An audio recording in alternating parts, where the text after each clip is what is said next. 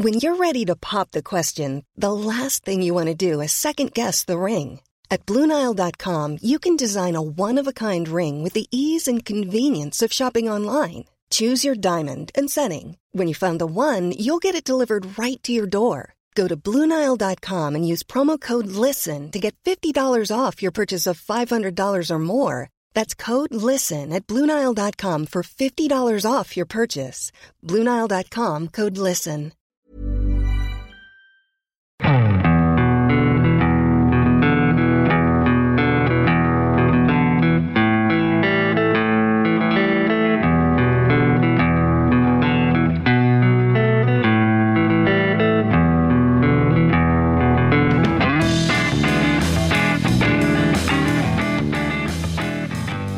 Hello and welcome to the Second Tier Podcast. I'm Ryan Dilks and I'm joined by the Christian Stellini to my Ryan Mason. It's Justin Peach. Good day to you, Ryan. Justin, how are you? I'm all right. I'm a little bit sad. The season's going to be over in literally 1 month's time, which is quite disappointing. But we've had an exciting few weeks. But it just means we've got to go again for next season. But other than that, I'm tip top. How are you, Ryan? I'm going to ask you.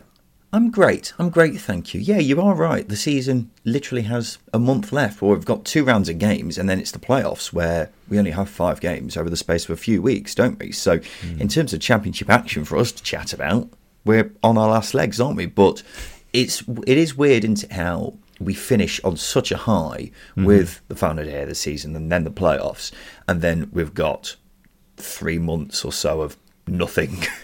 And it just really leaves you hungry, doesn't it? Always. And obviously there's no tournament football because, again, we've been quite fortunate in that we've had a lot of international football in between seasons over the last couple of years, I think. I am right in saying that. So, yeah, no, I'm not. Just had the delayed Euros, the Women's Euros, and obviously the World Cup in Qatar. So, yeah. Yeah, I see what you mean. And we're not going to have anything for the upcoming 3 months, are we? I'm more disappointed at, well, the top 2 is basically done now, isn't it? Well, it is done, in fact. And it got me thinking about the last time we actually had a race for automatic promotion. It doesn't feel like we've had a serious one that's gone down to the final day now for a long time. In fact, it may have been the last time we were in lockdown. Yeah, although, again, West Brom and Leeds sort of tied that up quite with like 3 or 4 games to go again, didn't they? There was a little bit of a race. Was it the one where Fulham got promoted? No. What was the one where it was Brentford, Fulham and maybe West Brom on the final day, and it all chopped and changed on the last day? And I think they may have all lost as well. God. You know what? That's only like a year ago, I think. It's quite difficult to remember. I think it was 2020. So it's been. I think we've had 3 seasons since where we've just had automatic promotion sewn up quite early on. Yeah. So in that respect, it'd have been nice to have something this season because I thought Sheffield United Middlesbrough might do that. But no. But congratulations to Sheffield United on their promotion to the Premier League. Let's have a chat about that, shall we, Justin? Welcome to the #1 Championship podcast, the Second Tier. Thank you for joining us wherever you are. Yes, we've got 3 games. 3 massive games that we've got to talk about from the midweek in the Championship. We'll also look ahead to another big weekend in the Championship. Me and Justin will each make our predictions. We'll make a banker prediction and also an outsider, which we think will win. Talk about some of the news from the past few days, and then we'll finish off with did he or didn't he. So, as I say, congratulations to Sheffield United, who have been promoted back to the Premier League after a 2-0 win at home to West Brom. And they did it in a very professional fashion. They kept West Brom at arm's length, kept plugging away, and eventually found their way through with Sander Berger, a lovely dummy by Iliman Ndiaye for that goal. He essentially turned it from a half chance into a must score with that bit of skill, and that's the kind of quality that you get with these Sheffield United players, isn't it? And then Amel Adbaghodzic doubled the lead a short while later, and the Blades were as good as Premier League at that point, and they deserve a place back in the Premier League as well, don't they, Justin? They do. They've been exceptionally efficient this season without really hitting top gear. I think we saw against Burnley what the Sheffield United team could do, but I don't think they've managed to repeat that performance on many occasions this season. And whilst I wouldn't say performances have been disappointing, I think with every game you've been left wanting a little bit more from this Blades team. And it's not a criticism, it's probably a little bit, maybe a little bit of criticism actually, but it's more of an indictment of what they can and what they are capable of under Paul Heckingbottom. They're a good aggressive team. They're very good in that press. And they're exciting, and they get the tails up of supporters, and when that happens, it does make it a lot more entertaining to watch. So, and they've got individual quality. We saw it with Sander Berg, Iliman Ndiaye. They've got James McAtee. He's rose to the occasion. Tommy Doyle has shown it in elements this season. They've got a lot of quality in that team that can win games, and they've shown that. Yeah, it's just a nice, efficient team mixed with the X factor, I guess, you need in teams to be the difference in tight games. So really well balanced team and a very professional season from Sheffield United. Yeah, I think if Middlesbrough didn't have that 3-month false start, maybe they would have caught them. I certainly think they would have made up for that 11-point gap had they had Michael Carrick in charge all season. But I mean, Sheffield United have got 85 points with 3 games remaining. You'd imagine they'd get 90 plus points, and that would have been enough for automatic promotion in 6 of the past 8 seasons, which says a lot about how good they've been this season and how much they do deserve promotion, because they do. An obvious thing to say when they're second, but they seriously do. They had just one spell where they were wobbling, and if Sheffield United were a boxer and their opponent was staying in the Championship in sentient form, they'll have spent the first 6 rounds absolutely battering it with right hooks, haymakers, etc.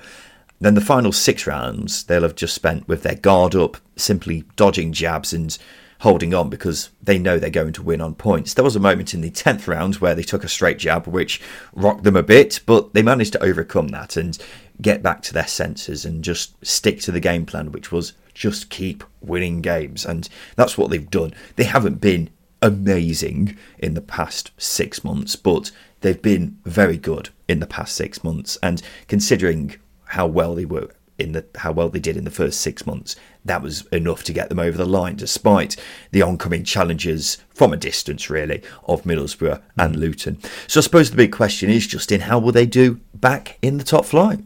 It's quite difficult to say. I do like the makeup of this Sheffield United team, and they showed under Chris Wilder that they are capable of pushing on. I think the only worry that I have is maybe they lack a little bit of quality. You'd need to at least survive, not comfortably, but finish outside that bottom 3. It's pretty much the same team, give or take 1 or 2 players. The rise of Ndiaye, the signing of Ahmed Hozic.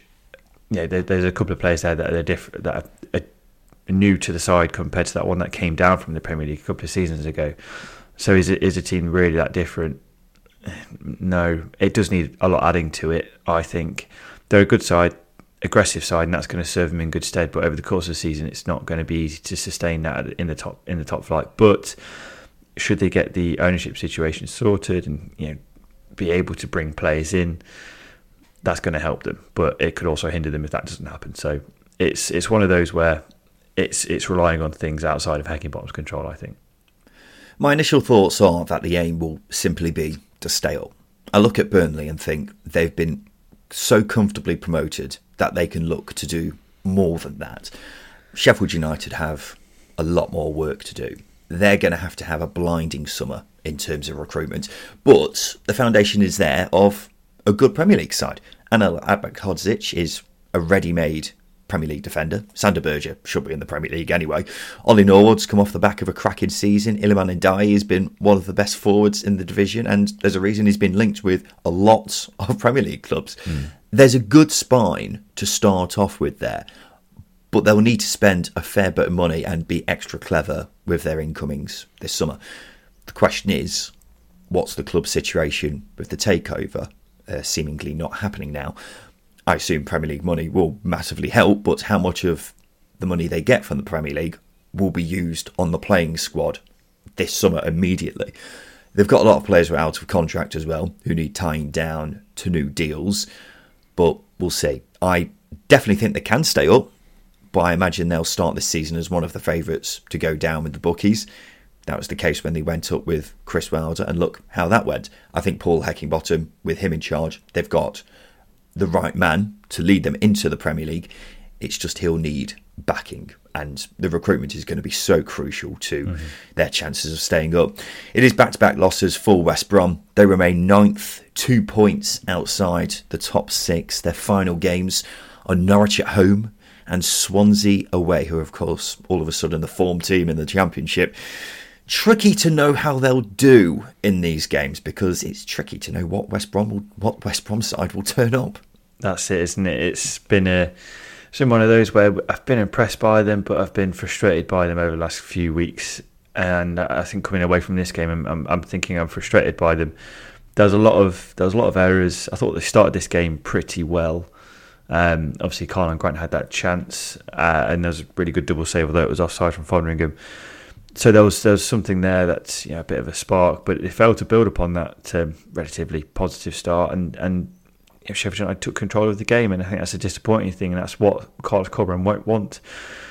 He wants to have control of the game, whether that's with the ball or without the ball, and they just didn't, and they were dictated, and that's the disappointing thing. And if you're going into, or you're trying to push on for the top 6 and you're in that position, it's not ideal by any means, but yeah, it's difficult to know what team's going to turn up. If this team turns up, the one that lost to Sheffield United, then yeah, they're not going to finish in that top 6. But if a confident, or not confident, but a structured, disciplined West Brom side with conviction turns up, they'll get results. But those performances are too few and far between at the moment.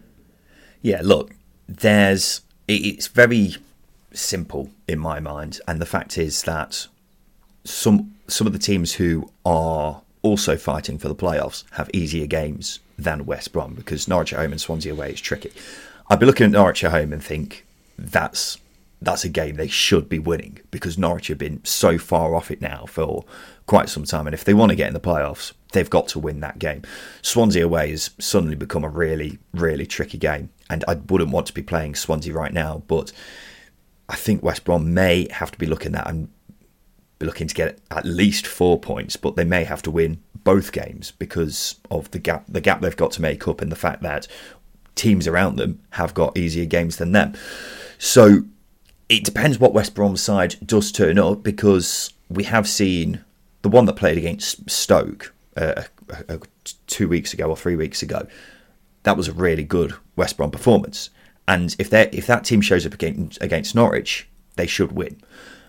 If it's the one that has quite recently lost to Rotherham, for example, or drawn to QPR over the Easter weekend, then they'll probably come out of that with a draw. And even West Brom, at their best in recent times, I think would struggle against Swansea at their best recently, because Swansea have just been amazing recently. So it's tricky. It's really tricky for West Brom. They've obviously got a great chance, but they have been their own worst enemy at times, and I don't know how many points they're going to have to get from these 2 games, but they've got to be looking to get at least a win against Norwich and then see where they're shaping up in that big game against Swansea on the final day. Burnley being crowned champions after beating big rivals Blackburn 1-0 in the East Lancashire derby. It was Manuel Benson with a beautiful goal, although he seems to have scored the same goal a million times this season. He cuts in from the right, curls it into the far top corner. He is some player though, isn't he? He's fantastic, and I'm glad you brought that up, because I've got the stats for his types of goals. 9 of his goals have come from cutting onto his left foot from the right-hand side. They're all within the same shooting position, with 8 of them going to the keeper's right, so the far corner essentially. Him cutting on his left is inevitable. The bad things are going to happen to you if you allow him to cut onto his left foot. He's almost as predictable as Iron Robin, but you can't stop it. A little bit like Iron Robin, so... yeah, what a player! What a player! I'm gutted that. I'm gutted that Burnley are going to go up, because players like Manuel Benson, Zaroury, these are players with so much quality. You want to see them. You want to watch them week in, week out. We won't get a chance to do that, but they've got so much ability. I think there's one point where Benson picked up the ball, and it looked like the defender had got the better of him. He caught up with him, but Benson, another turn of pace, knocks it around him and he gets fouled. He's just, an unbelievable player with an unbelievable left foot, and I'm looking forward to seeing how he develops over the next year, because,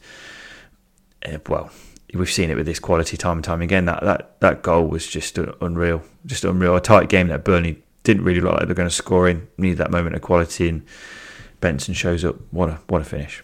Yeah, he is quite an interesting player because he's made more substitute appearances than starts this season. He's only featured in 13 starting 11s this season. But he is excellent, and that left foot is just a wand. And it's quite strange, Justin, that you compared him to Iron Robin. I've written down in my notes, he's a bit like a Belgian Iron Robin, because he can be a bit one-footed, but it's still really difficult for defenders to stop him, even though you know he's going to try and cut in and get the ball on that left foot. He still manages to do it, but his finishing is incredible. He scored 10 goals this season from a total expected goals of 4. That is insane. It's unsurprisingly the best in the division, but it just shows how often he has managed to score that type of goal where he cuts in, hits, I was going to say hopeful, but you know what I mean, for the lack of a better term, he just tries to curl it into the top corner from outside the box, and he's just done it. So he is a phenomenal player, and he's also a great weapon for Burnley to have off the bench in the Premier League, isn't he? I think he will feature for them off the bench even more next season, and he's a brilliant option to call upon, isn't he, when they're drawing a game or a goal down, because he can just pull something out of nothing like we've seen so many times this season. Back on the game though, I thought Blackburn actually played pretty well and were the better side for large sections of the game, just didn't create any big chances, and that has been an issue I've had with them all season, hasn't it? There was a penalty shout right at the end of the game for a handball by Ashley Barnes, which certainly looked more handball than not handball, but it is another win for Burnley in the East Lancashire derby, their 6th successive victory in this fixture. Some of the footage after the game was tasty. Blackburn fans being absolutely livid, with Josh Brownhill lifting the trophy in front of them, Lau Foster celebrating right in a fan's face after the final whistle, Sorba Thomas having a disagreement with Jack Cork. Vincent Kompany's come out of it looking very good with, Twitter accounts like, I don't know, Barstool Football praising him for being humble in victory. And of course, Burnley are now champions. And I mean, they've been champions in waiting now since virtually Christmas, haven't they? And we've waxed lyrical about how good they've been, how dominant they've been. And you've always said, Justin, you don't think they're the best championship side ever. But I'm interested to know, where do you rank them in that regard? I mean, that Reading team, the points record, you can't put them above them. And that team was built on free transfers as well. Free transfers and minimal transfer fees.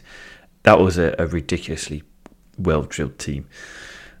This Burnley team is up there. Again, maybe put it in my top 3. I'm not going as far back as sort of Sunderland in 98 or Fulham in 2000, because I can't remember football that far back. I mean, I'm looking potentially at that Leicester team in the 13-14 season. Again, another 4-4-2 side, very well drilled, very good at breaking forwards. Jamie Vardy, Dave Nugent up front, really good team. I'd maybe put them above them. They can still match their record, I think, of 102 points. But I'd put that Burnley team above those. And probably this Burnley team didn't cost as much as that Leicester team did either. That was an expensively assembled Leicester City side. So yeah, certainly in my top 3, I would say maybe second, but it is a bit of a coin toss with that Leicester team. But they've been brilliant, and say what you want about the finances, they had to spend their money. They had the money in the bank to spend, and they've spent smartly. They've not thrown money at players. They've recruited really, really smartly, which I think is the key difference of teams having money. Some teams don't spend it very well, as we've seen with the likes of Derby and Reading. Yeah, well, you're spot on, Justin. They sold a lot of talent for a lot of money in the summer. So if they'd be stupid not to spend that money, wouldn't they? So it's not like they've come down, kept hold of all their Premier League talent, and then spent a shed load of money, which is why the parachute payment FC argument is just a load of bollocks, if you ask me. But I think they're the best team the Championship has seen. It's a shame, really, that they've dropped off in the last few games, because I don't think their points total will necessarily reflect how brilliant they've been. But the fact they've become the first team in Championship history to be promoted with 7 games or more remaining is the key stat for me in terms of how dominant they have been. I also think the way they've done it is important, because they have dominated sides all season. They've played beautiful football along the way and have been a joy to watch. And when you look back at the best teams the Championship has seen, that Reading side of 2006 and Fulham from last season, maybe Fulham's a bad example for what I'm about to say, or that Leicester side from 2014, Burnley's football has just been a step above the rest of them. Maybe not that Fulham side, as I say, but the point remains they've played some beautiful, beautiful football along the way. Between October and March, they were simply irresistible. It didn't look like they were going to drop a point for a long time, did they? And just about every player who's played 30 or more games for them is a contender for Team of the Season in their respective position. They're a remarkable side who I've loved watching in the Championship this season. And I think in the years to come, I'll look back on this Burnley team quite fondly and say, it was a real pleasure being able to comment on them for a whole year. I do feel a bit sorry for Blackburn fans losing to your big rivals at home and then having them celebrate winning the title in your own stadium is, I mean, that's as bad as it gets, really, isn't it? Just imagine, Justin, if that happened to you, Forest winning the Championship at Pride Park and them celebrating in the stadium afterwards. It must be bloody awful. But yeah. Blackburn are 8th. Remain outside the playoffs on goal difference without a win in 8. They've got Luton at home and then Millwall away on the final day. What are you thinking, Justin? What am I thinking? I don't know with this Blackburn team, because I look at this game against Burnley and like we said, I thought they were really good. Their game plan worked. They nullified the strengths that Burnley have. They made it difficult for balls to find their way into the channels. Out of possession, I thought they were really, really good. With the ball, they've left me wanting more all season. I think that's why you've suggested that they'll drop off, and that's why the data doesn't really back up their position. It's their ability to edge out these tight games. It's their ability to overcome defeats, and that's probably why finishing in the top 6 might be a season too soon for this team under Thomason. They're very much a team in transition. They've had a very good transition season, but my hopes of them finishing the top 6 are fading because of that inability to assert themselves going forwards. There's a lot of endeavour, but there's a real lack of quality. And I can't really remember too often Ben Brereton Diaz having a massive impact in the game, for example. I thought Sammy Schmodix was lively, but didn't really offer anything clear-cut or not clinical, but with conviction in that final third. So again, as I say, I'm just left wanting a hell of a lot more from this team going forwards, and that's why it's difficult to see them pipping the likes of Sunderland, Coventry. Trying to think who else is up there. There's so many teams grouped together. Maybe even Millwall. They just lack what those 3 sides have. I know Millwall have dropped off a little bit, but certainly Coventry, Sunderland have got those players that can win them games. Blackburn don't, and that's the key difference here. When time's running out and you're in tight games, you need players who can spark something. Diallo, Sunderland, Gyökeres, Coventry, Blackburn. I don't know. Well, that's my point. That's the point I've been making all season. They've lacked the cutting edge that you'd usually associate with a top 6 team. And I thought Sorba Thomas coming in would kind of change that for them. But, I mean, he's averaging a chance a game, a chance created a game, which for his standards is really poor. He was creating shed loads for Huddersfield last season. But Ben Brereton Diaz has been off it for a long time now. And when you don't have those two as examples of players who are out of form going forwards, then you're going to struggle, especially when your remaining games are Luton at home and then Millwall away on the final day. 2 very good, well-drilled sides. So it's difficult to see Blackburn being able to break them down and get 3 points from those 2. So for me, I didn't fancy Blackburn to get in the playoffs anyway, and I certainly don't now. And then on Monday night, Luton came from a goal down to beat Middlesbrough 2-1. 3rd v 4th would usually be a massive game in most circumstances, but this wasn't really. Both sides are virtually guaranteed to be in the playoffs. It was more a matter of who finishes 3rd or 4th, if that really matters. It was still a good game, though. The big talking point was the penalty decision. Carlton Morris being brought down by Borough goalkeeper Zach Steffen. Did you think it was a penalty, Justin? I thought it was a penalty.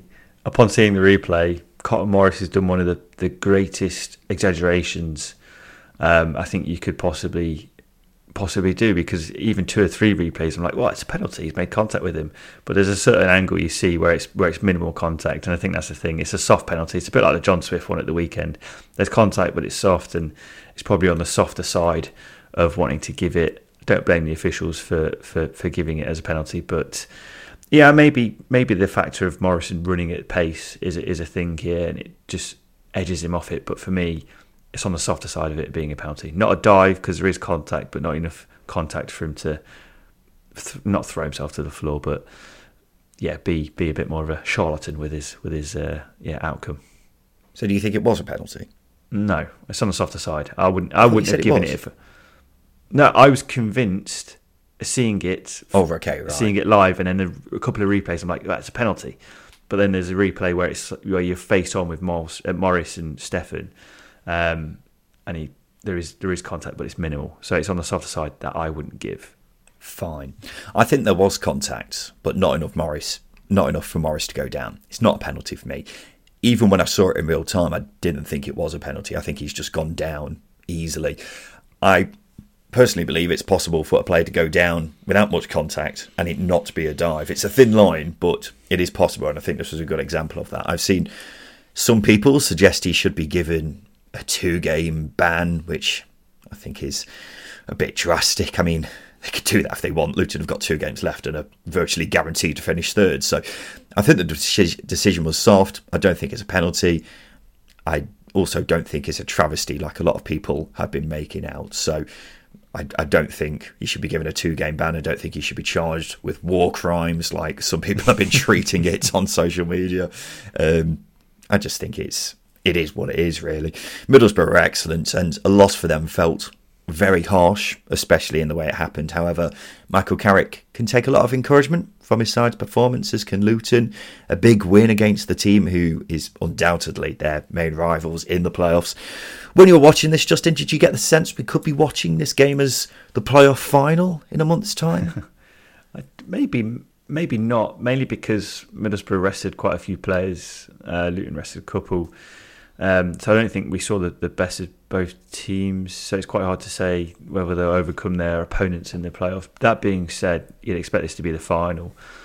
And based on the potential volatility that has stemmed from this game with that Morris foul penalty, it's, adds a bit of needle to what could be a very interesting playoff final. So yeah, maybe not. I'm more on the fence with it just because I'm not convinced by the playoffs. I think any team coming in late from the playoffs does deserve not a favourites tag, but certainly we'll keep an eye on those. So yeah, not too convinced just yet. Got to be said, there's quite a difference between Wembley and Kenilworth Road as well, isn't there? So when you're looking at that game and think, oh, this could be a playoff final, it's I suppose a bit strange in that respect. Got to be said, Middlesbrough's injuries are really racking up, by the way. Del Fry, Marcus Force, Tommy Smith, Aaron Ramsey, Riley McGree and Paddy McNair all out. In a way, I suppose it's not a bad thing, but that's because they've got a couple of weeks off. But then you've got to remember Michael Carrick will be desperate to have as many of those players back as possible for when the playoffs actually come around, because it's not too long now. Justin, let's take a quick break. After that, we'll talk about some of the games coming up in the Championship this week, and then finish off with some of the news.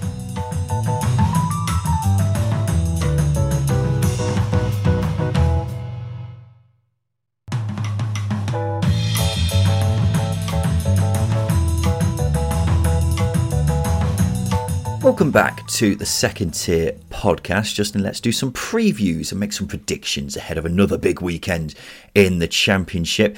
So in each preview episode of the Second Tier, Justin and I each pick a team we think is guaranteed to win in the Championship this coming weekend, and also an outsider to win. So plenty to play for, Justin. This is the second last weekend of the Championship season. So you give me your banker while I wipe away the tears from my eyes.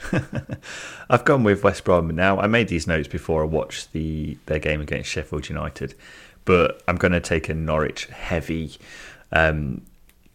take on this. Norwich are garbage, aren't they? They are terrible.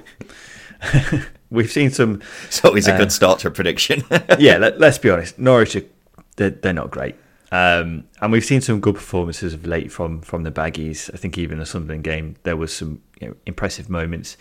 I know that we mentioned earlier on in the episode that it depends what West Brom team turns up. I would expect a West Brom team turning up against Norwich thinking, right, there's weaknesses here to exploit. We saw them against Swansea. If we play with any sort of intensity, they're going to crumble. I would hope that Norwich take that that ethos going into this game, because in my opinion, I think Norwich will not be able to match any sort of intensity because they've shown that they're not really arsed, I think would be the kind of way of saying it. And as I was saying, I expect Norwich to struggle with the directness of this West Brom side, and there's going to be a reaction from this defeat to Sheffield United as well, because there's a lot of poor individual performances. So in terms of bouncing back, getting 3 points, I'm expecting a comfortable 2-0 win and a clean sheet. That being said, football's not as easy and straightforward as that. And with West Brom being in must-win territory, it's going to add an extra edge to Norwich, who is sinking without any fight whatsoever. And then you've got David Wagner and Carlos Corberán, who are two very pragmatic managers. Corberán is better at being more pragmatic than Wagner, and he's a bit more of a tactician, I think, than Wagner. So that's the extra edge I'm taking into this one. Just don't think Norwich are capable of handling West Brom if West Brom go in with their tails up in this game. It really does depend on that. That being said, I would expect any team at this point to beat Norwich, so I'm going with West Brom. Yeah, it's strange for us to essentially rule out a side who are 3 points off the top six, to rule them out of finishing in the top six, but it's just not going to happen, is it? And that's simply down to the fact they've got 1 win in 9, have Norwich. So while West Brom have been a bit of an unpredictable team recently, Norwich have been predictable, and not in the right way, because they just look so far off it now. Also, a meeting of 2 former Huddersfield managers, isn't it? Kind of the one who really took over from the mantle of David Wagner. There were a couple of managers in between, but none of them really had anything to write home about, did they? So the 2 best Huddersfield managers of recent years meeting up here in what's going to be a very interesting game and a must-win for both sides. Probably more so for West Brom, because I just can't see it happening for Norwich. So, yeah, huge game. Banker for me this weekend is Sunderland to beat Watford at the Stadium of Light on Saturday afternoon. Now, this is a huge game for Sunderland. They've put themselves in the driving seat for a playoff place after going 7 games unbeaten, and it's probably their best form of the season. And just dipping into the old big bag of cliches, they have hit form at the right time. It's quite incredible, really, that this is the case, considering they have been absolutely battered with injuries. We already know about the likes of Ross Stewart, Corey Evans and Adji Elise, amongst others, who have been out for a while now, but their defence has been severely hampered. They've been playing young Trey Hume at centre-back, who's a right-back by trade, and Luke O'Nien, who's traditionally a midfielder. Despite that, they've only conceded 3 goals in 4 games, so they've been doing extremely well, and they continue to play arguably the most attractive football in the league. There's also going to be a 40,000 plus crowd at the Stadium of Light for this game. So I expect them to be in good voice for what is a huge game for Sunderland and their chances of getting back to the Premier League at the first time of asking. And they'd be expecting to beat Watford. I can't recall too many teams, or too many times for that matter, where you'd expect a promoted team to beat a relegated team, but these are 2 sides who have had very different seasons. Sunderland are arguably the biggest overachievers, Watford one of the biggest underachievers. They've won 4 points from a possible 18 of Watford, just 3 wins since mid-January. Their season is well and truly over. Watford fans can't wait for it to end, and that's because the club's an absolute mess. The players don't look motivated, and it's a big summer ahead for them. In the here and now, though, I don't think many Watford fans will expect a result. I don't think they expect a result against 4/5 of the teams in the division at the moment. They haven't got much to get encouraged about from what we've seen recently, despite all the talent at their disposal. They just look absolutely miles off it. So I'm going for a Sunderland win this weekend, Justin. I think the only thing that would make me question it is Sunderland's home record. That being said, this Watford team, a bit like Norwich, are just not with it. And I think if you play with any sort of intensity and aggression, and really sort of dial down, and and push, and maybe the atmosphere is going to help with the Sunderland as well against Watford. Then it's very difficult to see Watford having any opportunity in this game. And then you mix that with the quality that Sunderland have going forwards. Again, a lot better drilled than Watford. So yeah, I'm going to stick with you on that one. Thank you. My outsider for the Championship this weekend is Huddersfield to win away at Cardiff at midday on Sunday. Now, I acknowledge it's a bit tricky talking about this game because Cardiff are obviously playing on Thursday night after this episode goes out. But either way, I think it plays into the hands of a Huddersfield win. If Cardiff beat Rotherham, they're essentially safe and could take the foot off the gas. If they draw, probably also safe. If they lose, then it's a confidence-knocking defeat because the game on Thursday night is a massive 6-pointer and Huddersfield have everything to play for. I essentially look at this and it's a must-win game for Huddersfield. They were looking like they could stay up quite easily after a huge upturn in form where they won 3 on the bounce. Now, they've since failed to win in their last 3, which has seen them get dragged right back into it, although they have won 11 points from a possible 18, which is actually really good form for a side fighting relegation. And I suppose it says a lot about how far gone they were that they've had an upturn in form like this and they're still just a point outside the bottom 3. That's how deep in the trenches they were prior to this miraculous upturn. But looking at the game against Cardiff, I don't think there's much between the two sides. Both have been fighting relegation all season because their squads aren't very good. And it's taken both their third manager to actually get things going in some form of the right direction. So if there's an obvious outsider which is going to win this weekend, I reckon it'll be Huddersfield. What do you think, Justin? Let's play in the factor as well that Huddersfield have had an extra few days off, shall we say. Compared that to Cardiff, obviously Huddersfield didn't play at the weekend, which is going to help matters. I think a bit of rest, get players back, get back to full fitness, and it's going to play a factor. And obviously Cardiff they played last weekend and they've got the game against Rotherham in midweek as well. So that might have a heavy impact on players being fresh. And Cardiff looked tired last weekend as well. They looked really tired and they faded throughout the game. Huddersfield under Neil Warnock, he's going to sense that. I don't think he lays out all of his cards on the table. And I think the style of football in that Huddersfield have been very compact and sitting very deep. We might see a bit of a change up, especially as the game wears on, where Huddersfield crank it up a notch and Cardiff are unable to match that. Match that not intensity but ferocity that any Warnock team can bring. That is a very interesting point, Justin, which I probably should have made but didn't. Huddersfield having a week and a half off, whereas Cardiff have had, how many games is it? Must be 4 games in that time, mustn't it? Mm-hmm. That is pretty astounding, really, isn't it? So, I think that could definitely play a factor into this one.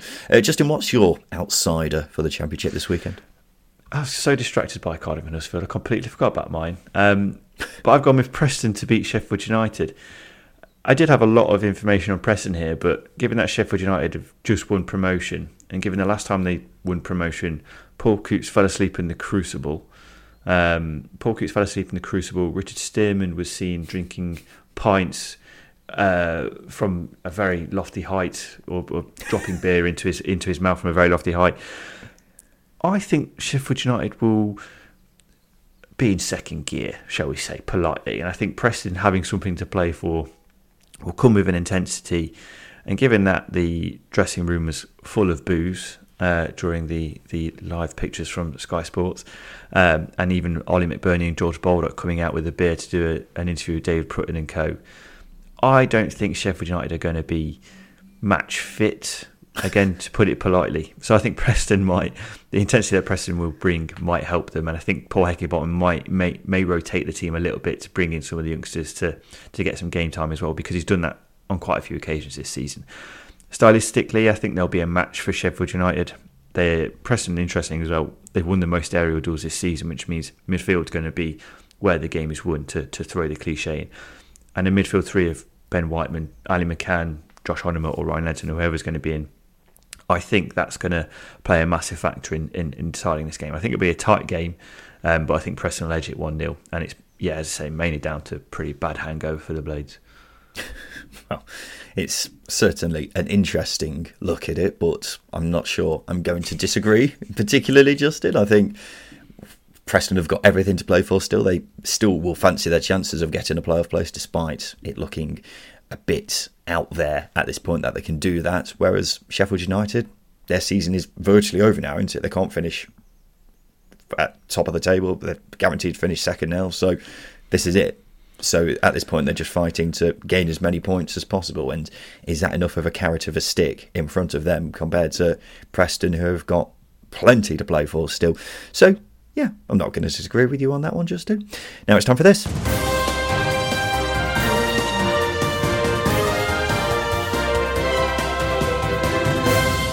Yes, it's time for the news, and the EFL award winners have been announced. Before we carry on, I must emphasise these results are completely meaningless. The much more prestigious second-tier awards will be announced in 2 weeks' time.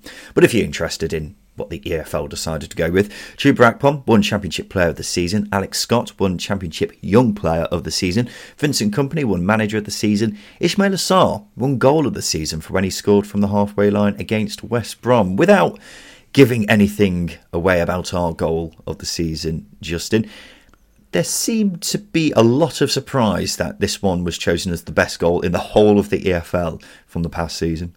I was astonished. I was absolutely astonished because it didn't even win Goal of the Month in August. It was beaten by a better goal that we can go into greater detail on when we decide our awards, but it rhymes with Schmotz. He was the scorer of that goal.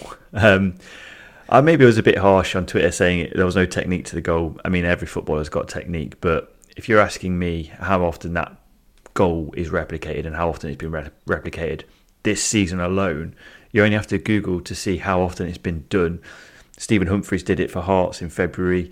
Alfie May's done it for Cheltenham. Connor Wickham's done it for Forest Green Rovers. That type of goal happens 5 or 6 times a season. Keeper's off his line, player punts it. That's it.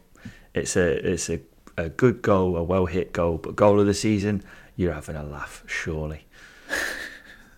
I take it you're not a fan of that decision then. I think it's a spectacular goal. I've seen a lot of people acting like he's had virtually an open goal, which I think is very unfair. The technique for him to hit it so flat with so much pace and most importantly over David Button's head, it takes a hell of a lot of skill and it's not getting the credit it deserves for me. Some people are making it out like it was easy for a lot of people to score, and if that was the case, we'd be seeing goals like that every week. I accept that we see 5 or 6 of those goals each season, but I still think people have been doing it a disservice. Having said that, I don't think it's goal of the season. I can think of at least 3 off the top of my head which I think are more deserving, simply because we've had a remarkable standard of spectacular goals this season, and there have been some which I would simply put as some of the best I've ever seen at Championship level. I'm not sure Ismail Assar's would be in that conversation particularly. So Sar's goal is still beautiful though. I do think people have been very harsh with that one. Meanwhile, the EFL team of the season has raised a few eyebrows as well. It's Coventry's Ben Wilson in goal, a defence of Burnley's Connor Roberts and Ian Martson, Sheffield United's Anel Ekmet-Hodzic and Luton's Tom Lockyer. In midfield, it's Bristol City's Alex Scott and then Burnley's Josh Brownhill and, bizarrely, winger Nathan Teller. And then a front three of Sheffield United's Iliman Ndiaye, Middlesbrough's Chuba Akpom and Coventry's Victor Gyökeres. Just want to point out, when I say bizarrely Nathan Teller, I mean it's a bit strange that he's been put in a midfield 3 when he's a forward. It's a bit Garth Crooks, isn't it? But Justin, again, without giving anything away for our team of the season, what did you make of the EFL team of the season? I suppose the best way for you to answer this question without giving anything away is tell me who you were surprised to see included. Well, mainly Ben Wilson. He's been good for Coventry, and he obviously has kept a lot of clean sheets, but he's not been one of the best keepers in the division. I know a lot of people measure keepers on keeping clean sheets, and that's absolutely fair, but it means having a good defence in front of you. If you talk about how many shots he's faced this season, has he faced as many shots as Victor Janssen, for example, or Thomas Kaminski? Trying to think of other goalkeepers who have performed incredibly well. Wes Fotheringham's been unreal as well, and he's kept clean sheets. So, yeah, I don't think clean sheets is a fair measurable of a goalkeeper, and it's not a criticism of Ben Wilson. I think he's had a very good team in front of him that's not, it's not allowed shots to rain in on him. So, Yeah, that was a bit of a surprise, and obviously I just think the positions throughout all the EFL teams for Leagues 2 and 1 were a bit weird, because I think there was a centre half playing left back in the League 1 team of the year and a left back playing centre half. So yeah, maybe just double check that before you sign it off. Maybe next. They also spelt Mads Anderson's name wrong in the League 1 team of the season. Okay. They put Anderson as the English way when actually he has an E in the Sun bit. So that was a bit sloppy on their behalf. I'm not really sure how that's happened. Also, don't understand how Josh Windass has been named as the best striker in the division in League 1, despite Johnson Clark-Harris being in the running for player of the season. But he didn't get in the team of the season. So I don't understand that. But that's League 1. Who cares? I was initially a bit surprised to see Ben Wilson in goal. He's had a very good season, but I initially thought the main reason he was included was because he has the most clean sheets in the division. I wouldn't choose him in my team of the year, but I don't think it's totally outrageous because he's a very good keeper, and when you dive into it a bit more, I think there are only 3 real contenders for goalkeeper of the season. Why are you laughing? You made a pun. It was a good pun. Sorry, carry on. What did I say? When you dive into it. I didn't realise I said that. Pun not intended. I think there's only really 3 contenders who I can think of, and Ben Wilson is amongst that 3. So I don't think it's disgraceful that he's in there. There was also a defender not included in the team who I think is a bad omission. Regular listeners might be able to guess who that one is, but we'll probably be able to tell you more about that in 2 weeks' time when we do our team of the season. The one who I was most surprised about was Alex Scott. I can already hear furious Bristol City fans tapping away at their phones in anger.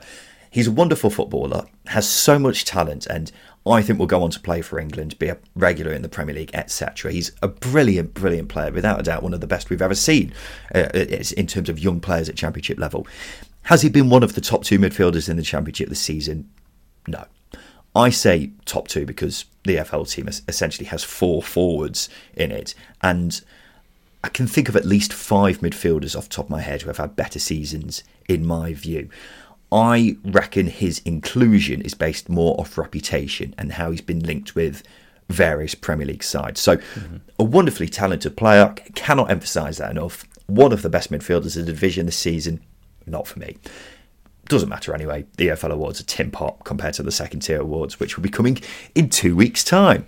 Let's move on, Justin. Yorkshire Live is reporting Sheffield United are moving on from Dozie Mabusi's takeover attempt as the focus turns towards planning next season. He's failed to keep up with a number of agreements with current owner Prince Abdullah. If Sheffield United weren't getting promoted, this would be extremely bad news because they needed a takeover to save them from probably going into administration. But Premier League money means that's essentially not going to be a problem. A takeover would still be very helpful though. Yeah, they need that clearing up really as soon as possible, and you don't want to be carrying that over into a Premier League campaign where you need to start recruitment and planning very, very quickly.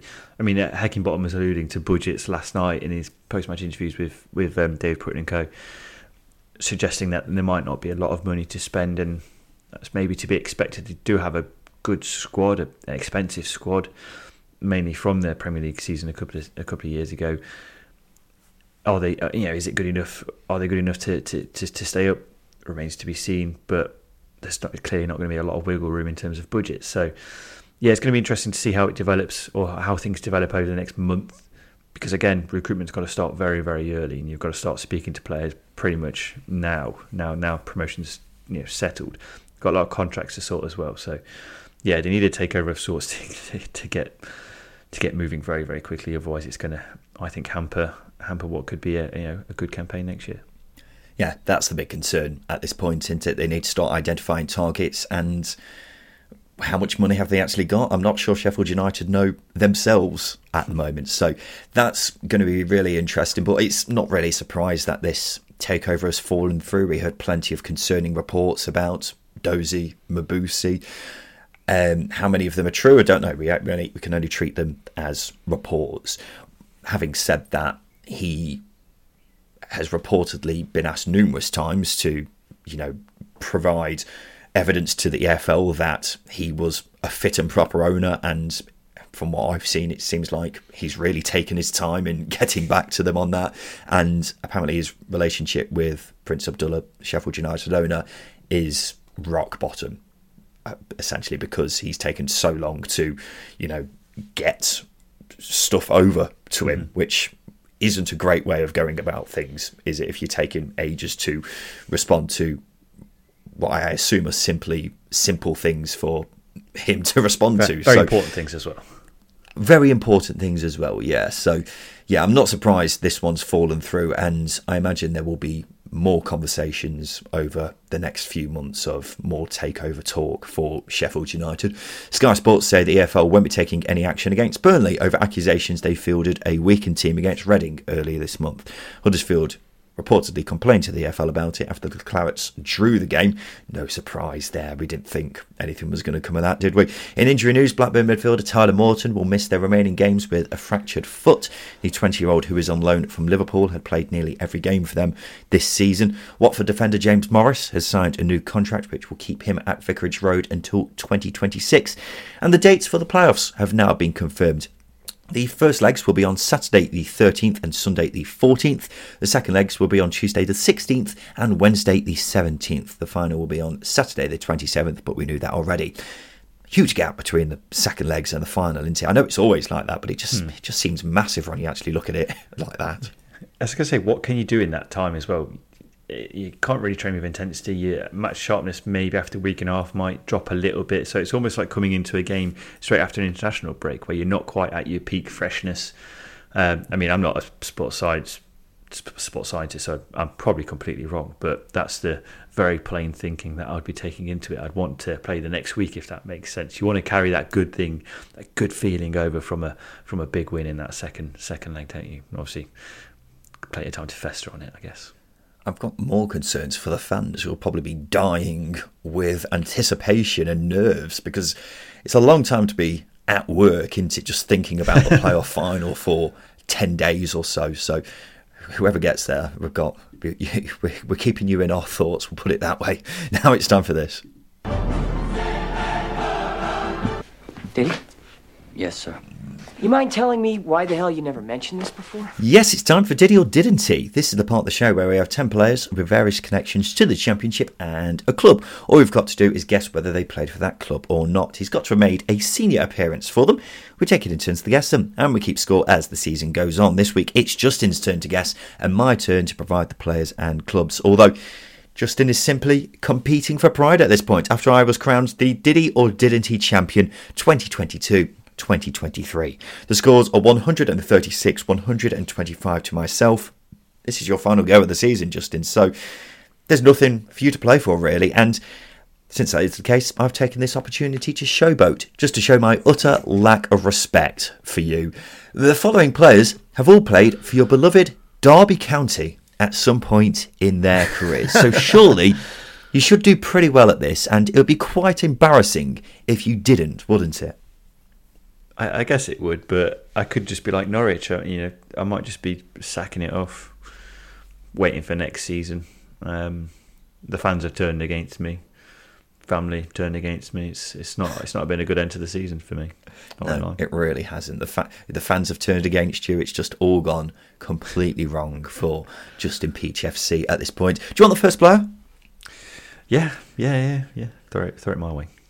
Tyrone Mears, rather, and Wigan. Did he or didn't he? No, did not play for Wigan. You'd be correct. Completely made it up. 1 out of 1 for Justin Peach. Next up, Paul Pesky Salido and QPR. Did he or didn't he? Played for Fulham, but I don't think he played for QPR. 5 appearances on loan in the year 2000. Incredible. Stephen Bywater and Hull. Did he or didn't he? Played for everybody. He's played for everybody. Now I'm doubting myself because of the Pesky Salido thing. There's probably and the previous year. Yeah, and the last couple of weeks. Yeah. That's probably a loan spell in 2002, wasn't there, when he was a wee boy, Stephen Bywater? So I reckon 7 appearances on loan. Yeah. 4 appearances on loan, actually, in 1999. He's actually been around for a long time as Stephen Bywater. 2 out of 3. Next up, Craig Forsyth and Sheffield United, did he or didn't he? Should know this. He's been at Derby for 10 years. He was at Watford before that, and he was at Dundee before that. Surely there was not a spell up to Sheffield United, so I'm going to say no. You'd be correct. Made it up. I was hoping you thought he may have had a loan spell when he was at Watford, because he didn't really play too much for them, did he? Next up, 3 out of 4, by the way. Steve Howard and Sheffield Wednesday, did he or didn't he? Nah, he didn't play for Wednesday. He's like Northampton, Luton, Leicester. There wasn't a spell at Wednesday. He scored his first. He scored a very good goal for Derby against Sheffield Wednesday. Yeah, but no, he did not play for Wednesday. Surely not. 8 appearances on loan in 2013. 2013. Yep. What? I think bizarrely, he left Leicester City to go to Hartlepool, and then went on loan from Hartlepool up a division to Sheffield Wednesday. Doesn't make any sense. There's no logic. That's incredible. A bit of a strange one. At least I think I've got that right. But it's 3 out of 5. Next up, Ryan Shotton and Barnsley. Did he or didn't he? Yeah, I think he played for Barnsley. 30 appearances on loan in 2009. You are correct. He's had a few loan spells, to be fair, hasn't he? 4 out of 6. Grzegorz Raziak and Bolton. Did he or didn't he? Ooh, Grzegorz Raziak. If the kids want to really delve into some YouTube clips of a footballer, watch Grzegorz Raziak, one of the best number 9s ever in the Championship, I think, with the technical ability with the ball at his feet. Unbelievable. Big guy as well. But he did play for Bolton. Sorry, yeah, he did. I know that one. He did. 7 appearances on loan in 2008. Had a bizarre move to Spurs as well, didn't he? He was at Derby. He was like 23, 24, and then moved to Spurs for like 3 million, and of course he barely played for them. So it's one of those which weird, is a really strange move, and didn't really make much sense. So 5 out of 7. This is actually going all right. Robbie Savage and Brighton. Did he or didn't he? Yeah, he had a loan spell there. He fell out with Paul Jewell and went on loan to Brighton for like a month, and then came back and was unreal. Completely passed me by. 6 appearances on loan in 2008, and you're quite right, on loan from Derby. 6 out of 8. I think if you're doing a pointless quiz on Robbie Savage's clubs, I think Brighton would be a pointless answer every day of the week, wouldn't it? 6 out of 8. Tom Lawrence and Crew. Did he or didn't he?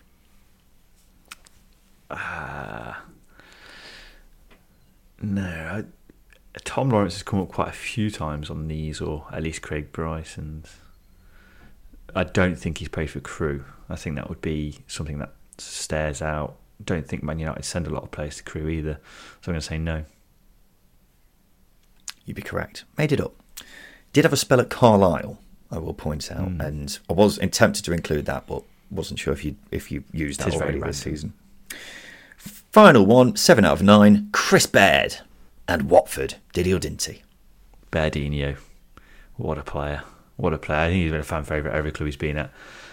Chris Baird and Watford. I can't recall anything before Fulham, but I can just picture him in a Watford shirt. Sorry, not Fulham. He was at Southampton. He did come through at Southampton, so I don't think he played for Watford. So I'm going to say no, he did not play for Watford. 8 appearances on loan in 2004. Well, good. I'm not sure if 7 out of 10 is a good score there, considering it's Derby-themed players, Justin. Yeah, but Steve Howard and Hartlepool, and Sheffield Wednesday is an incredible thing. Maybe should have got the Pesky Salido one, but that's still quite random. But then the Chris Baird one, that surprised me. Yeah, I'd have thought you just know every Derby player like the back of your hand, considering you claim to be a bigger Championship expert than myself, but we shall leave that there. So that means, what's the scores? The final score for Justin Peach this season is 132, but it's pales in comparison to my mighty score of 136, with a game in hand for myself next week. So I continue to wander off as the strong Diddy or Dinty champion of 2022-2023. And yeah, that's it. That's been Diddy or Dinty. It's been the Second Tier Podcast. We'll be back again on Sunday to talk about a massive weekend in the Championship. Playoffs, relegation battle, 2 games left. Now it is truly business end of the season. it doesn't get much more business end than this until, of course, the final day of the season. But you get what I mean. It's a big, big weekend in Championship football. So make sure you don't miss Sunday's episode, ladies and gentlemen. And we look forward to seeing you then. This has been the Second Tier Podcast. I have been Ryan Dilks. I've been Justin Peach. And a big thank you for listening.